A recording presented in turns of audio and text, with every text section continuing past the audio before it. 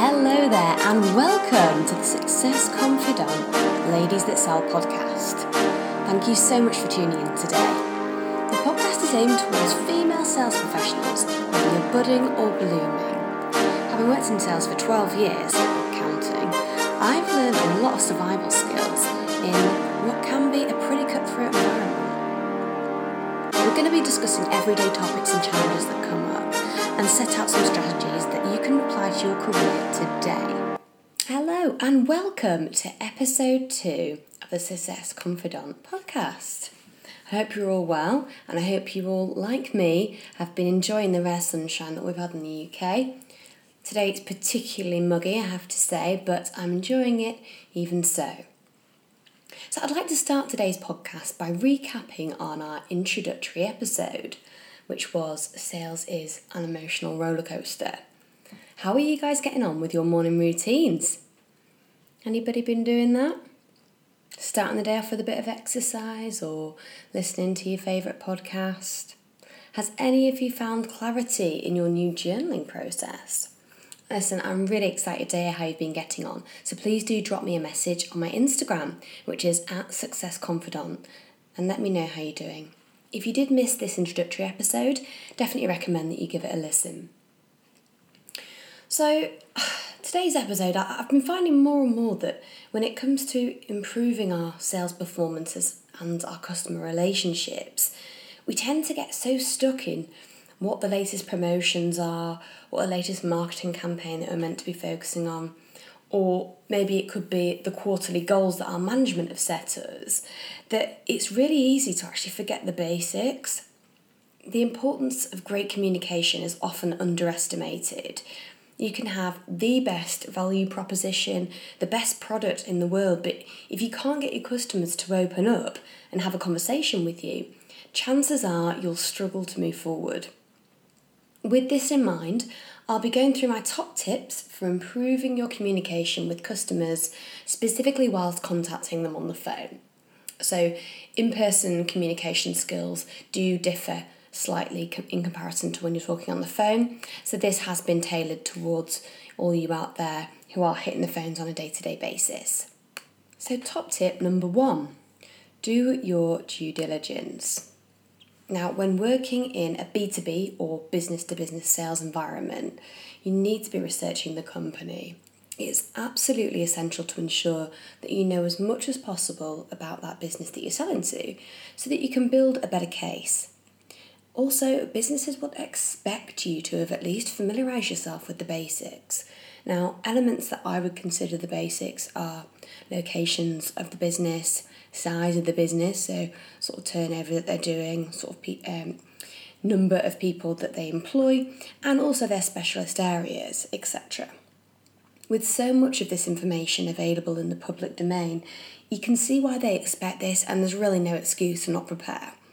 It takes time to build these relationships, and we can't expect our client to just answer the phone and immediately be aligned with our proposition, unless we have made it that way by tailoring our pitch to them. Tip number 2, check your details. Not only is it key to research your company, but also the individual you're going to be contacting. Now, this sounds so basic, but a huge bugbear of a lot of decision makers is when they receive calls or correspondence that isn't relevant to them. It's like contacting a warehouse operative when you're trying to sell a CRM software product, or maybe the marketing director when you're trying to get in touch about a cleaning contract. Knowing the size of a business, as mentioned in tip 1, will help you gauge how structured these departments are, and therefore what crossover there might be. A quick LinkedIn search to verify the client's job title is absolutely a must, but you need to make sure that's still current. And regardless of how confident you are about that, always open the conversation by verifying that they would be the correct person to speak to regarding whatever you need to talk to them about. And the last thing you want to do is waste anybody's time, including your own. But also, you don't want to risk creating a bad first impression. Tip number 3, be mindful of small talk. So you've done your research and the client has finally taken your call. Great. A common trait of a salesperson is to immediately begin trying to build rapport in the only way that they know how, small talk. How are you? How's your day been? Did you have a good weekend? Etc. But this is certainly not preferred by all prospects, especially when they've potentially just been interrupted during an important task by your call. To take a call they weren't even expecting to get. Try out a couple of tester questions and really listen to how they respond, not just in their words, but their tonality. Are they abrupt and using short responses? Do they sound relaxed and do you feel like they're generally a chatty person? Have they provided a significant amount of detail to your answer so it feels like they really do want to engage? Remember, even if a client does seem open to having a bit of a chat, they certainly won't have all day. So try and transition into your reason for calling by saying something like, listen, I appreciate you must be having a busy day. I don't want to take up too much of your time. The reason I'm giving you a call today is to XYZ. Tip number 4, mirroring. Ever heard of mirroring as a tactic, anyone? Now, this is actually traditionally a tactic used for face-to-face communication, but you can also be mindful of mirroring, or matching as it's also known, your vocal variety and your pace of speech to your clients. If they are a fairly low-toned, deliberate, and use less words in their speech, they might find it difficult to resonate with you if you're operating from a really high-energy, high-speed flow of communication. By matching their tone, they'll usually feel more comfortable, but it also means you can then look to control the conversation by changing the pace of that towards your advantage. There's actually a lot more that we could go through on that particular topic, and I think I might dedicate another podcast episode to this in the future to go through that. Tip number 5, remember to use active listening. If you haven't heard of active listening, it sounds like a bit of an odd phrase. You might think, well, of course I'm listening. How else would I be able to participate in a two-way conversation if I wasn't listening?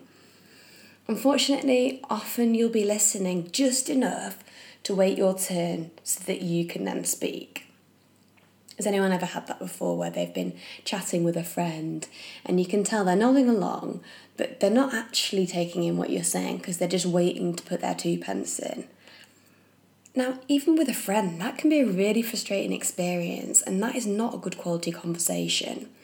Active listening requires a high level of feedback and clarification to reassure your client that you are understanding what they're telling you. It's also really useful for you to check that you haven't missed any key points. A really good 3-step process to use to enable active listening is start off by listening to exactly what they're telling you and how they're saying it. It can be really useful to make notes of any key phrases that they're using here so that you can reiterate them back.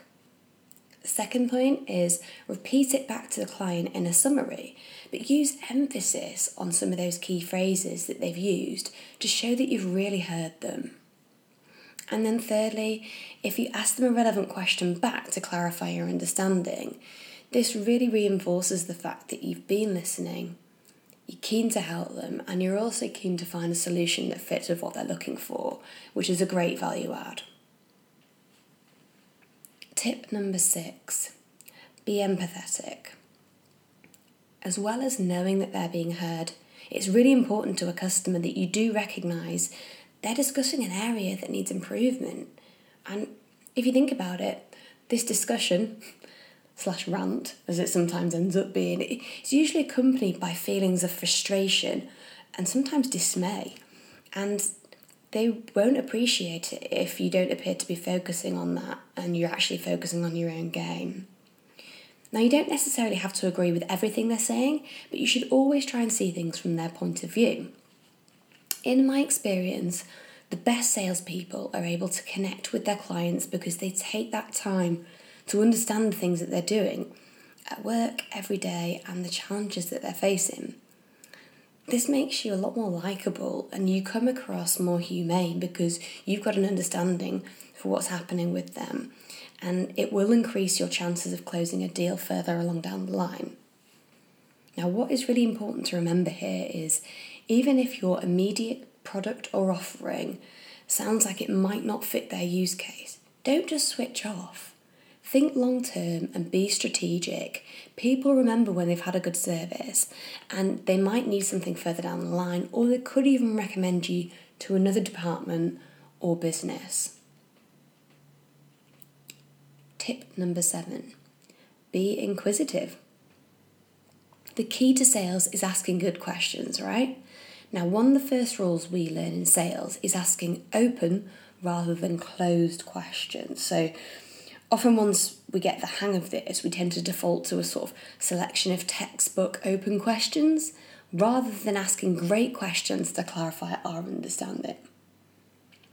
Great communicators are naturally curious about whoever they're chatting to, and that's especially crucial in sales. You ask your questions first, and then you follow that up later along the line by answering them.